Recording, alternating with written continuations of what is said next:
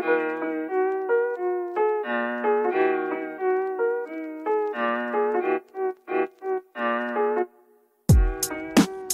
listening to the Locked On Broncos podcast, hosted by Cody Rourke, your daily Broncos podcast.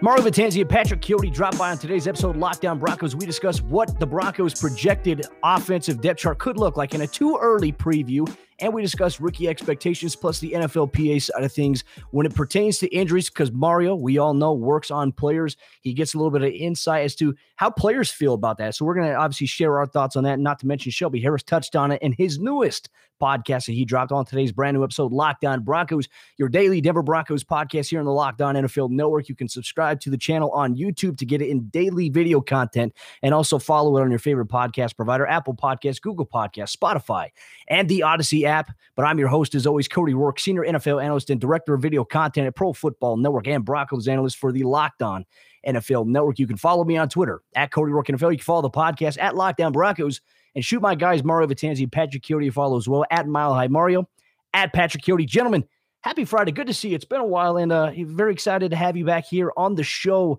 You know, familiar faces all throughout the season. That's going to be the expectation. But Mario, my man, good to see you. Patrick, how are you guys doing? It's always so nice when Patrick can join us now. You know, he's been big time in us for a while.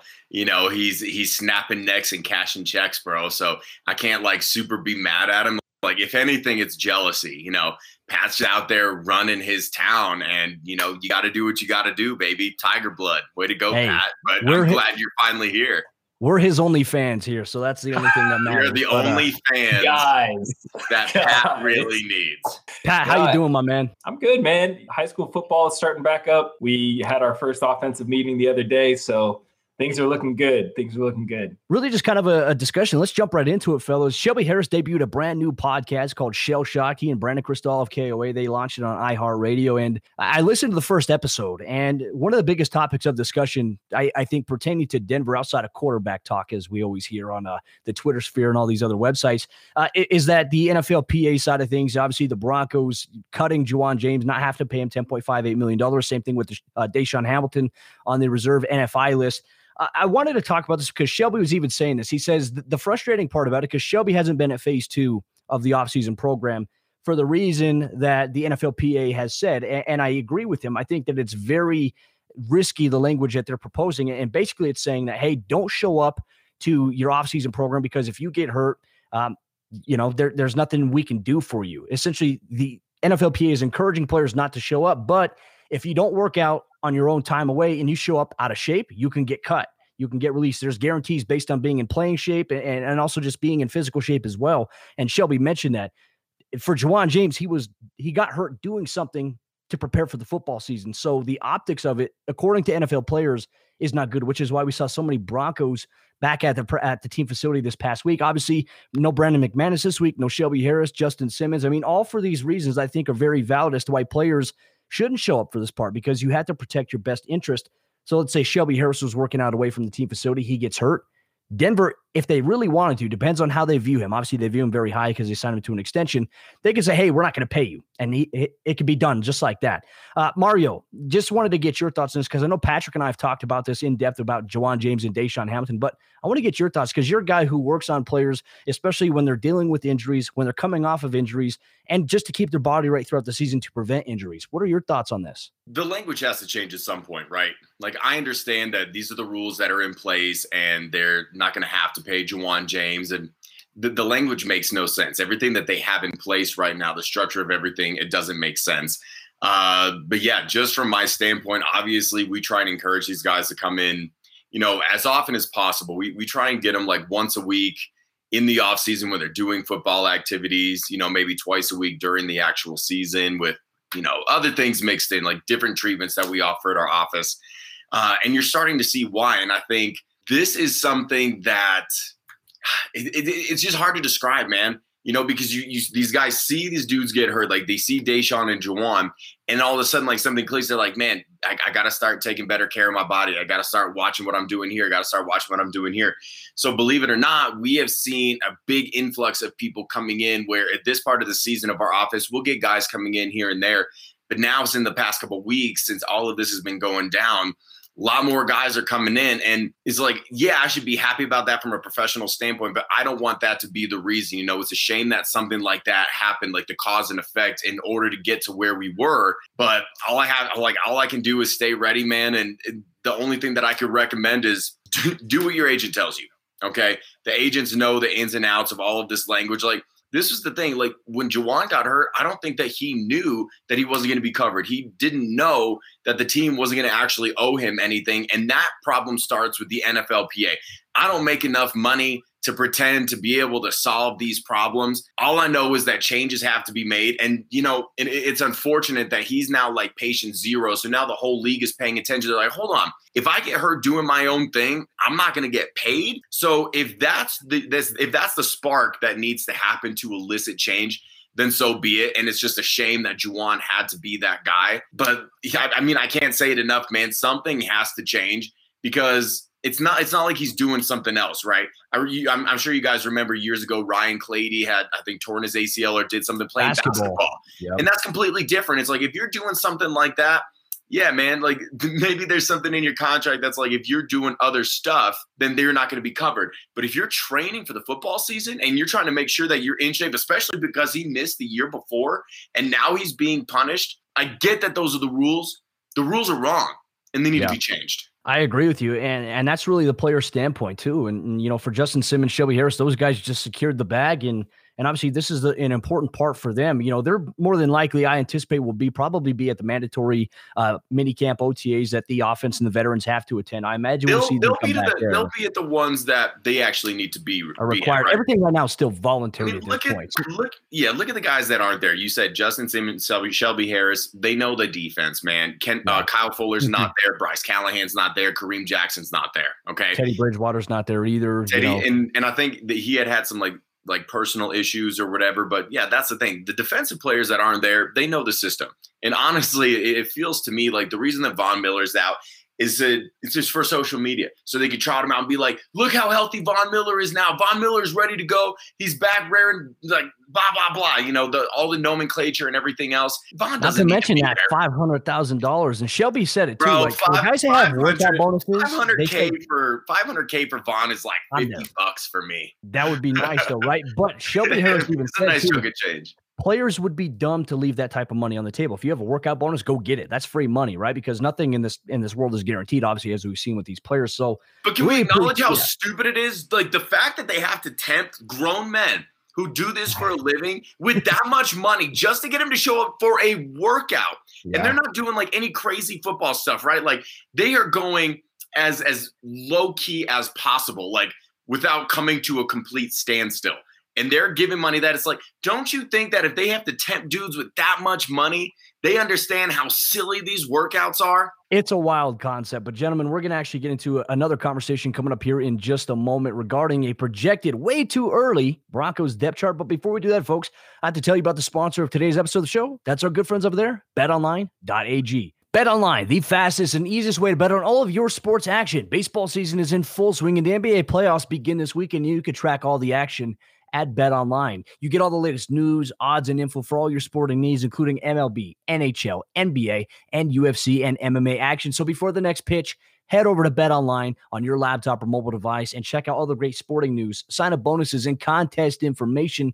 Don't sit on the sidelines anymore, as this is your chance to get into the game as teams prep for their runs to the playoffs. Head to the website or use your mobile device to sign up today and receive your 50% welcome bonus when you use promo code LOCKEDON. BetOnline, your online sportsbook experts.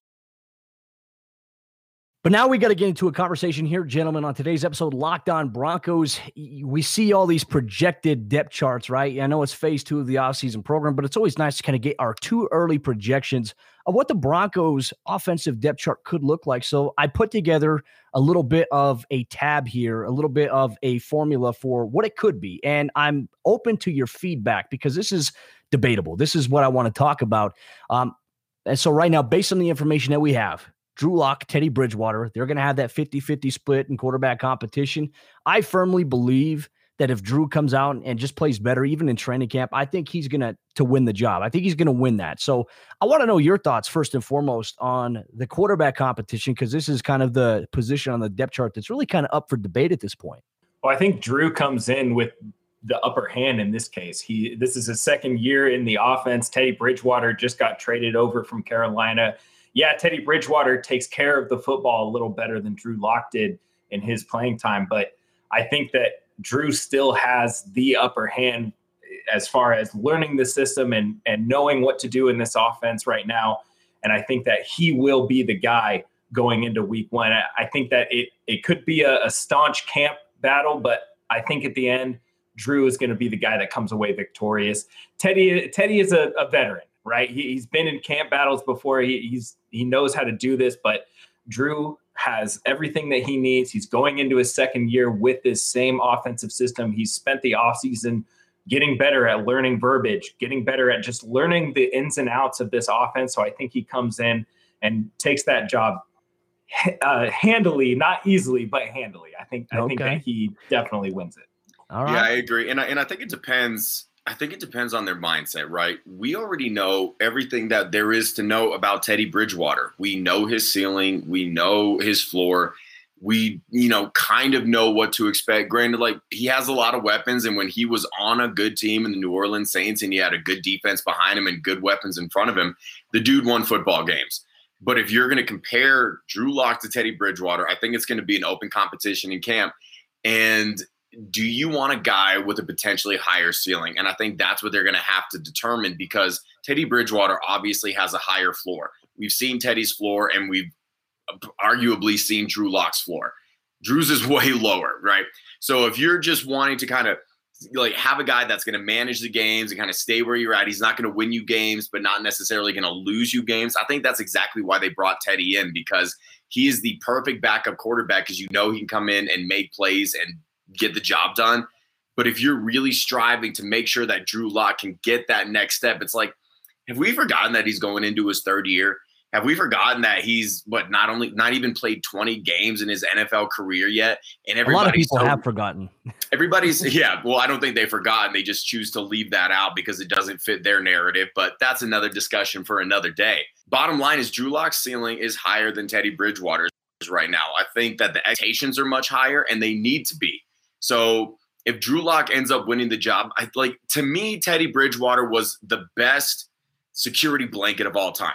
Drew Lock is going to start, and if we see the same kind of struggles that we saw last year, where he's not stepping up into the pocket, he's kind of drifting to his right, he's throwing off his back foot, he's not going through his progressions, he's kind of throwing the ball up for grabs, Teddy can come in and he will take over the team and do just fine. But the thing is, you want Drew Lock to be able to take that next step. Because if Teddy starts and you don't actually find out what you have in Drew, that is a huge cut to what you're trying to build as a franchise, right? Because what if you were to stick with him and he does make that leap? I know people don't like when you compare him to Josh Allen. They're different dudes. What if he makes a Josh Allen-esque leap into his third year? Then you have to go with Drew Lock, but you're never going to see that come to fruition potentially if Teddy Bridgewater is starting. So to me, they brought Teddy in to be the ultimate security blanket, but Drew's winning this competition unless something crazy happens. Of course, the last time that I guaranteed that a dude would win a quarterback competition is when Paxton Lynch couldn't win a fixed competition against Trevor Siemian. So maybe I don't know what I'm talking about, but I'll say this. I'll be absolutely shocked if Drew Lock is not the starter week one, pending, of course, an Aaron Rodgers sighting. Yeah, and I know a lot of outlets are really focusing on Rodgers, but I like the fact that we get to break down the actual what's going on with the team right now, who's on the team right now. And I think also Teddy missing some of these reps and Drew being there, I think is going to buy him some good faith. But Drew's got to take that next step. He's got to take reins. And I know that's exactly what George Payton is doing. He's not going to give up on him right away. He wants to give him the ample opportunity to prove it. So far, he's done the work by being at the facility, but the on-field play has to improve. No question about that there. And obviously, I think Brett Rippon, will be the backup to Teddy Bridgewater. I think Brett Rippon's going to be a career backup, but he's going to be a good player to have in your locker room. And players have so much respect for Rippon already. So we'll touch on that. Fullback position, I don't think it's going to be too much of an element in the Broncos offense, but because he played that hybrid H-back role, I've got Andrew Beck listed there again. I think that's going to be what we see, unless we see a combination of Noah Fant at tight end and Albert Okwuegbunam in that kind of fullback hybrid type position. I'd love to see that. Halfback, this is a big competition in terms of running back too. And there's a variety of guys. Obviously, Melvin Gordon, he was candid. He did an interview recently says he really wants to make Denver home. And so he's really banking on a big-time season this upcoming year. We'll obviously dive into that. But to me, that's a little interesting. Javonte Williams, obviously a second-round pick. Mike Boone signed a 2-year deal. To me, this is how I projected the depth chart going for them. Are there any disagreements that you guys have based on halfback at this point, or do you feel like that's going to be what it is? Well, I noticed first and foremost that you left Royce Freeman off this list for a good reason. I think that's fair to assume that Royce is kind of the odd man out at this point. Sadly, and I love Royce. Yeah, I love Royce Freeman. I respect him a lot.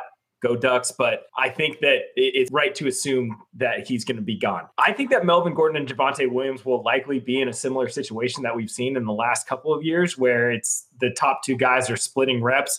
Mike Boone, probably going to be more of a special teamer guy, but I don't really assume that he's going to get that many reps on the offense. I think that Javonte Williams is going to push Melvin Gordon hard, though. I love his running style. I love his ability to catch the football in the offense, but I think that he could definitely push Melvin Gordon to get the majority of the reps going into the season, not just half, but the lion's share. Did you see Javonte Williams? Sarah Bettinger, a good friend of the show, posted the clip of him against Jeremiah Owusu-Koramoah, just completely faked him. I mean, I love that. Guy can run routes. Run routes. You love to see it. Denver hasn't had that in a back in quite some time. You know, Melvin Gordon's been more so that screen guy or even the swing out of the backfield or the wheel route, but a guy that can catch an out route from 4 to 5 and be the guy that can run a dig route, or not even that, just even an angle route, which is very common now what we see. I like that. And Mike Boone, obviously, I think is going to have a really big chance to kind of crack the rotation in terms of a by committee approach. But Mario, do you have any objections to it? No, and honestly, you know what it's going to come down to, man? What did Melvin Gordon struggle with last year? Holding on to the football. If the dude is putting the ball on the ground during training camp, or I don't know if he's going to play in the preseason games, like if he puts the ball in the dirt during the preseason games, or he's having a hard time holding on to that ball, you could argue that he cost him 2 games last year and it was almost 3, right? Because he could not hold on to the football. So if Javonte Williams shows that he's not fumbling, then you can see him start to edge out Melvin Gordon with carries. And I think this is a huge cheer for Melvin, because if he lives up to the expectations that they had for him last year, where they were basically force feeding him and he could not even get to 1,000 yards, if he puts on another quote unquote show like that, I think they're going to show him the door. And that's exactly why they drafted Javonte Williams. And it's completely up to Melvin. The job is Melvin's to lose. The question is whether or not he'll lose it. I want to bring this up really quick because I saw this, and I know on this very podcast, we talked about dudes, you and me, Cody, because Patrick was busy playing house or whatever it is that he does. And I said that Lloyd Cushenberry, I thought was going to make the biggest leap. That was before the draft. This whole deal where now they have drafted Quinn Miners, who is now everybody's favorite player, right? Homeboys pushing over trees in the forest and curling like the big water jugs and everything. He's a viral sensation. Dude's selling shirts, and he hasn't even played it down in the NFL. But I'm convinced now, man, they drafted him where they did early in the 3rd round to push Cush. This might be one of the most interesting competitions to keep an eye on, because of all the competitions that we're going to see. This one might be the biggest question mark right now. Now, obviously, you see a dude like Lloyd Cushenberry, he's a 3rd round pick. You figure that he's locked in. But if Minor shows that he's stronger and doesn't allow himself to get pushed back into the pocket, he's going to be your day one starter. And of course, that's a big if. And when I was on the podcast before, Cody, I told you, I think that Cush is going to make that step and he's going to be stronger. And not to be a Drew Lock apologist, okay? Let me just get this out of the way before I say what I need to say. But a lot of the times that he's throwing interceptions, that he's throwing off of his back foot, that he's drifting to the right, Lloyd Cushenberry is getting bullied and pushed into the pocket. So all these people that are like, well, he can't step up into the pocket. It's like, yeah, there's no freaking pocket for him to actually step into. So if that was not a problem, why do you think that this team would draft another center in the 3rd round again? Back-to-back years where they took a center in the 3rd round, that doesn't strike you as odd? You think that maybe they're playing chess and everybody else, like all these other publications that want to blame everything on Drew Lock, maybe they're just playing checkers? Again, Drew's got to clean up his game, obviously, but he can't step up into the pocket if there is not a pocket to step into.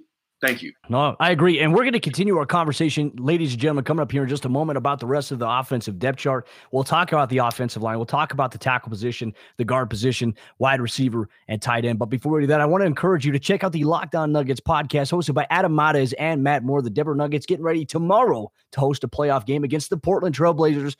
Is Nikola Jokic going to come home away with the MVP? I know for him personally, he doesn't care about it, but all of us in Denver, we want him to win the MVP. We'd also like the Nuggets to make it out of round number one. And Adam Mares and Matt Moore do a great job covering the pick and roll action of the Denver Nuggets. Now, previously, we just continued our conversation regarding the Broncos depth chart. We talked on the quarterback position, the halfback position, the fullback hybrid, and then Mario had a great analogy on the offensive line between Luke Cushenberry and Quinn Miners, which I think is definitely something we need to keep an eye on. Coming into training camp, he is learning guard and center, as we've touched on in Broncos rookie mini camp. But one of the other positions I want to talk about, gentlemen, is the guard position too. And Graham Glasgow last year, was a key signing in the offseason for Denver. Last year, though, he dealt with injury after injury, especially with the ankle, the shin, the calf. I mean, these things, they're rough. And he played injured often at times. But when he was healthy, I thought the Broncos did really well with him in there. But obviously, there was no continuity last year on that right side between Glasgow missing games due to injury and then the right tackle position between Elijah Wilkinson, DeMar Dotson, just anybody at that point. There was a different rotation of 3 different players at tackle last year for Denver at the right side. So these are the positions of focus. Now, right now, Bobby Massey is projected to be the starter according to many publications. I firmly believe, in my own opinion, I feel like Calvin Anderson is going to get a chance to be that guy. Now, yes, there's Cam Fleming. I didn't even add him on here, which I should have. He's definitely one of those options, but Calvin could be a swing left and right tackle. I think that Calvin's going to have an opportunity to be the starter, but this is just a based on projection as to the Broncos' best overall roster right now. So Bobby Massey at right tackle. And then at left tackle, obviously Garrett Bowles. His backup will be Calvin. Dalton Reisner at left guard. Quinn Miners being a depth option there. He kind of playing the Austin Schlottman role where, hey, he's either going to be a guard center on the left side or the right side. And then Natani Muti being the backup to Glasgow on the right side. And, I think that Denver has some good options, which this is a good problem to have. You have really good depth. You're 2 deep. Your 3 deep is pretty solidified. Really, gentlemen, your quick thoughts on the tackle position, the guard position before we get to wideouts and tight end. Well, don't forget that Morgan Moses was just made available as a free agent as well. So he may be on the table. They're not going to do that. Come on, man. I'm just going to throw that out there. No, I do think that Calvin, and we talked about. Leave it in the bin. I had to. Cody, we did talk about this. We talked about Calvin possibly being able to make a big jump in camp. He's had to work with Munchak over the last couple of seasons. And he could be a guy that we see take over that right tackle spot. I mean, as far as I'm concerned, that is a wide open position. Bobby Massey, Cam Fleming, and Calvin Anderson are going to be the guys that are going at it during camp. So I think that Calvin has a legitimate chance. I think that he's athletic enough to play that right tackle spot. I think he's got the size. He knows the system. He posted on his Twitter a video of him repping what position? The right tackle position. Right tackle, so he is prepping up for this move. I like it. I think that Massey will have a bit more experience being the veteran guy, but Calvin knows the system, man. He's worked with Munchak. He knows what Munchak wants to see out of him, and I think that he's going to bring it during camp. As far as the guard position goes, Glasgow's got to prove that he's healthy. Muti's got to prove that he's healthy. He's a guy who had serious injury red flags coming out of college, so he has to prove that he can make improvements and be healthy. But Glasgow's he did last year, though. I would say that. Yeah. He did. So kudos to him. And he played his ass off, man. He was out there pancaking people left and right, which is what we wanted to see. But I think that Glasgow's got to come back. He's got to prove that he can remain healthy, prove that he can play consistent football. Having Lloyd Cushenberry be in his second season is definitely going to help because he and Dalton Reisner aren't going to have to, help him out with anything else. So I think that he's just going to be back to playing football. As long as that tackle position is set in stone, I think that Glasgow has a decent year, if not a great year, considering the insider information that somebody just gave us about his health. Who? That guy is a healer. Did somebody tweet something while we were doing the pod or? Oh, me. Okay. That's intuition. But no, I can attest, Mario, I mean, I couldn't even walk. Mario got me right. My pelvis had a curve in it. So he helped me with the sciatica. Or something like that. Bro, all I did, I just rub snake oil on it, folks. You know, there's really nothing that special about what I do. I got jars of snake oil kind of in the back room. Now, anyway, let's not get bogged down by that. Anyway. I'm gonna stick with the same thing, man. You know, the floor versus the ceiling argument, okay? Because I think that we see it all over the roster in terms of like what we see on the offense. Like Calvin Anderson, does he have a higher ceiling? Yeah, potentially. We don't really know, but his floor is lower than someone like Massey. Graham Glasgow, his floor is much higher than Moody's right now, but does Moody have a higher ceiling? Potentially. I know guys love Moody. They said he's one of the strongest dudes that they have ever seen, that they've ever gone up against. So it kind of depends. Like, we're going to see what kind of direction that they're going to take this team, because there are safe bets, okay? Graham Glasgow, like, currently is a safer bet than Moody, okay? Massey is a safer bet than Calvin Anderson. Melvin Gordon is a safer bet than Javonte Williams. Teddy Bridgewater is a safer bet than Drew Lock. So you really do have a lot of battles where it's like, can these young dudes who potentially have a higher ceiling, are they going to be able to break into that stratosphere to the point where they have now realized their potential and now they're starting? Or is the team going to kind of take a step back and say, all right, we're gonna go for the ceiling on a couple of these and go for the floor on a few of these? So that's what I'm most interested to see. And I just want to bring this up really quick, because I noticed, Cody, that you got wide receiver 1 from last year, Tim Patrick, listed as wide receiver 3. Now I understand, and obviously there's going to be 3 wide receiver positions. I think the best thing about what they do and the best thing about the guys that they have in their room, Jerry Jeudy obviously can play every wide receiver position. Yeah. Outside, inside, wherever he needs to be. He did in college. He can do it. Same with Timmy P. He can do that. Same with Tim Patrick. And honestly, the same with Cortland Sutton. Now, you don't really want to have Cortland Sutton on the inside, because he does his best work on the outside.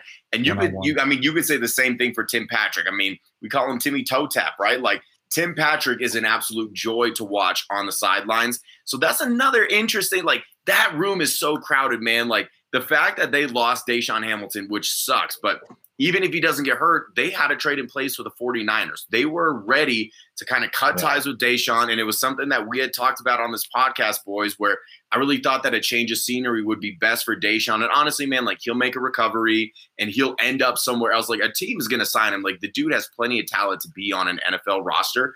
But when you take a guy like that who's, you know, inconsistent but has made plays for you, you have to feel really good about your room to be willing to trade him. And now, you know, you can release him and not say, well, let's hold on to him. You know, he'll be inexpensive. Maybe work out like some sort of a 1-year prove-it deal when he comes back from injury. They feel so secure with their wide receiver room, they don't feel the need to do that. And now I'm going to backpedal also on something that I said on the podcast. I really hope that they find a place for Deontay Spencer. I think he's potentially one of the best return men in this league.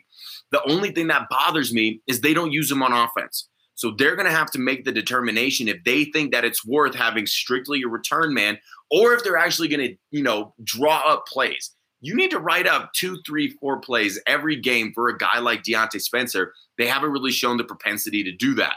So are we going to see Spencer locked into that return role, or maybe he ends up on a team that actually needs a strict returner, and then maybe they just move forward with a Mike Boone and Tyree Cleveland kind of splitting the duties? That's another thing to keep an eye on. I think for Spencer, he's the best insurance policy for KJ Hamler. And when KJ got hurt, especially towards the end of last year, Deontay Spencer was actually playing the KJ Hamler role. And this is a big theory that we have to keep an eye on too. I mean, can KJ Hamler stay healthy this upcoming season? He's got all the talent in the world. Mario, you work on these guys too. The faster they are, the more prone you are to having some of these soft tissue muscle injuries, a hammy, a quad, a calf, whatever it may be. And that's really the thing for me with KJ, is that can he stay healthy? I know that the Broncos do not want him to return punts or kicks. No. He can do it. They don't want him to, because he's a prominent figure on the offense. They view him as that might be like that might be a situation where, like, if you need a big return or you like need a spark, maybe you throw him back there, but he's not going to be your return man for sure. No. But yeah, it's interesting what you brought up, man. He's a compact dude, and I don't think people realize like how solid KJ is. KJ is freaking rocked up. Like, there is nary an ounce of fat on that kid. Okay. But the problem with these dudes who are, you know, shorter, kind of stockier in stature, he is wound so tight, and that's why he is so unbelievably fast, that we got to do a lot of work with him, make sure that he's coming in consistently, making sure that everything is firing, making sure he's loose, making sure he's in alignment. Because, yeah, someone like that who's a smaller dude, very compact frame, but he's so freaking fast. Like, he's almost too fast for his own good. We really got to stay on top of stuff like that. It's important. And gentlemen, there's the wide receiver position shapes out a lot of ways. I think Denver's got a lot of depth. Seth Williams, Tyree Cleveland's going to bump up to Deshaun's role at this point, and Seth Williams is going to play the role that Tyree played last year so far in our projection. But tight end position, I have it listed Albert Okwuegbunam as the number 2 guy, Noah Fant as a starter. And they'll probably add a guy at some point, too. Well, they have Eric Saubert right now. They added him. He's former Jacksonville Jaguar. But I think we're going to see Austin Forth this year. I think he's going to work his way up, maybe be that third guy. I don't know what you say, but I'm eager to hear what you have to say about that before we get off air here. Who wants to go? Patrick, I know you're chomping. Yeah, I'll go. Hey, no, I agree with Mario, honestly. I think that they bring someone else in. If Saubert doesn't work out during camp. Ooh, who are they going to bring in? Tim Tebow is definitely going to get cut, so he will be an option. There's some options available. There's some veteran options that are available. Tim Tebow is 33. He is definitely a veteran. Here's the deal, though. Austin Fort has yet to remain healthy enough to survive camp and the preseason to be able to play in an NFL game. I think that he's very talented. I think that he could be a guy that would work in this system. But he can't get on the field. It was the same thing with Jake Butt, man. Like, couldn't stay healthy enough to get on the field. We wanted to see what he could do, couldn't do it. So there still are some veteran options out there, but I do think that they'll run with Fant. They'll have Beck as that H-back, backup tight end guy, and then they'll ease Okwuegbunam back in. But I think they have to look at the veteran market if they want to. If they don't, there's some guys. There's some undrafted guys right now that are with the team that they might transfer over from being a wide receiver to being a tight end. There's some guys 6'5", 210, 215-pound dudes. There's some guys that they might transfer over from being wide receivers to being tight ends. So who knows what they might do. It isn't really, it's paying off for other teams, by the way. Right. Because if you don't think that there's a veteran out there that works in your system that you can bring in that can work well with this team. And honestly, the signs have been pointing to them moving away from having so many tight ends, right? Last year, I think they carried 4 or 5 on the roster at one point. So 5 if you include Bex. Right. And I think they're trying to kind of move away from that and go to just using bigger wide receivers, honestly. So who knows? We might see some of those undrafted guys be in the tight end room. They signed an undrafted dude that's the biggest freaking wide receiver I've ever seen. Yeah. And even that kid from Colorado State, he's got great size. Warren Jackson. That's what I'm talking about, Pat. Try and keep up, man. Whatever. Maybe if you weren't so busy playing house and not, hopping on here on the pods, like you wouldn't be so slow to the man. I'm just playing. We all love Pat so much. He's so handsome and great. I love it when you compliment me, man. I love it when you compliment me. Wearing the goat sweatshirt. Not only that, but your fridge has been a big topic of discussion in the comment section here on YouTube. So this thing's more of a celebrity than I. Really quick before we get off, before we go off on a tangent, man. Someone needs to explain to me. I know that he wasn't the sexiest dude, but someone needs to explain to me why Nick Van Nett was signed last year and then now released. Like, listen, we know what his role is. He's an excellent blocking tight end. He can catch passes if he's given that opportunity. That's not what they asked him to do, which last year, you had Noah Fant, Albert Okwuegbunam. Yeah, you don't really need a third pass-catching tight end. I get it. But you have a guy that's almost like an extra tackle that you could throw on. It's like, if you don't know who your right tackle is, don't you maybe want to shift a tight end over there and just help him out a little bit? Like, let's say it is Calvin Anderson. Like, let's say Calvin wins that job. This is going to be, I think, his second full year in the league. And he's going to be out there on an island and he's has one game under his belt at right tackle. You don't think that maybe you want a blocking tight end in there just in some situations? So it's just odd that they released him. And it kind of speaks volumes, doesn't it? Like, when you see how quickly dudes get picked up after they get released, it's very telling. Philip Lindsay signed relatively quickly. Nick Van Nett signed faster than Phil Lindsay. If I'm not mistaken, and he got the bag too from New Orleans. They paid him decent money. They didn't give him a veteran minimum. Exactly. Sean Payton clearly loves Nick Van Nett. So why don't we love Nick Van Nett? Maybe they didn't ask him to do the right thing, but He was like a day later. It was a day after the Broncos released him. He had a new home 24 hours later. Yeah. That is a testament to the kind of player. And it's like, ooh, damn, like, did we just make a no-no? Like, when a team jumps on a dude that fast, it's like, oh, we might have dropped the ball here a little bit. So anyway, I wanted to get that out just because it's like, you got the pass catching tight ends. Yeah. Maybe Noah will be a better blocker. Maybe Albert will be a better blocker, but that's not their forte. We know that, and that's okay. There's only one George Kittle, right? There's only one dude who is a savage blocker and is a 1,000+ yard receiver, right? There's one tight end that can do that. Travis Kelce isn't even that great of a blocker. No. Darren Waller doesn't block, so it's okay. I just don't understand. Like, maybe they think that Fort can be that guy. I don't know enough about him. We haven't seen him enough. But you have a guy where you had already paid him, and it wasn't even really that much, and he fits a need, and he fits a role. So I'm very interested to see, because there will be a third tight end. And like we said, I would be shocked. Like, someone's going to get cut. Someone's not going to make it through training camp. And I think that the number 3 tight end, he is not on the roster right now, and he won't be until September. Bold prediction. Let's see who it is. I mean, that's you want tight end talk, you come here. You want stupid-ass Drew Lock talk where they just regurgitate the same thing over and over again? Go find some BS on Twitter. It's everywhere, but it's everywhere. Mario, maybe you'll be a tight end for him, Mario. We might have to see about that. Because I'm gonna have to go do some more curls, man. I'm at $195. Ain't no way tight ends weighing $195 at 5'10". What do you think? 33-year-old Tim Tebow's been doing. I'm built like a kicker, dog. Well, yeah, I would probably be a better tight end than Tim Tebow. But I would be a better quarterback than Tim Tebow too. So what are we talking about? Hey, man, all you need is an opportunity. But, hey, gentlemen, thank you so much for jumping on today's episode of Locked On Broncos here on YouTube and on the audio platforms, Google Podcasts, Spotify, the Apple Podcasts, and the Odyssey app. Thank you so much for checking us out. On behalf of my good friends Patrick Chiotti and Mario Vitanzi, I'm Cody Rourke. We'll see you next time for a brand new episode of the show.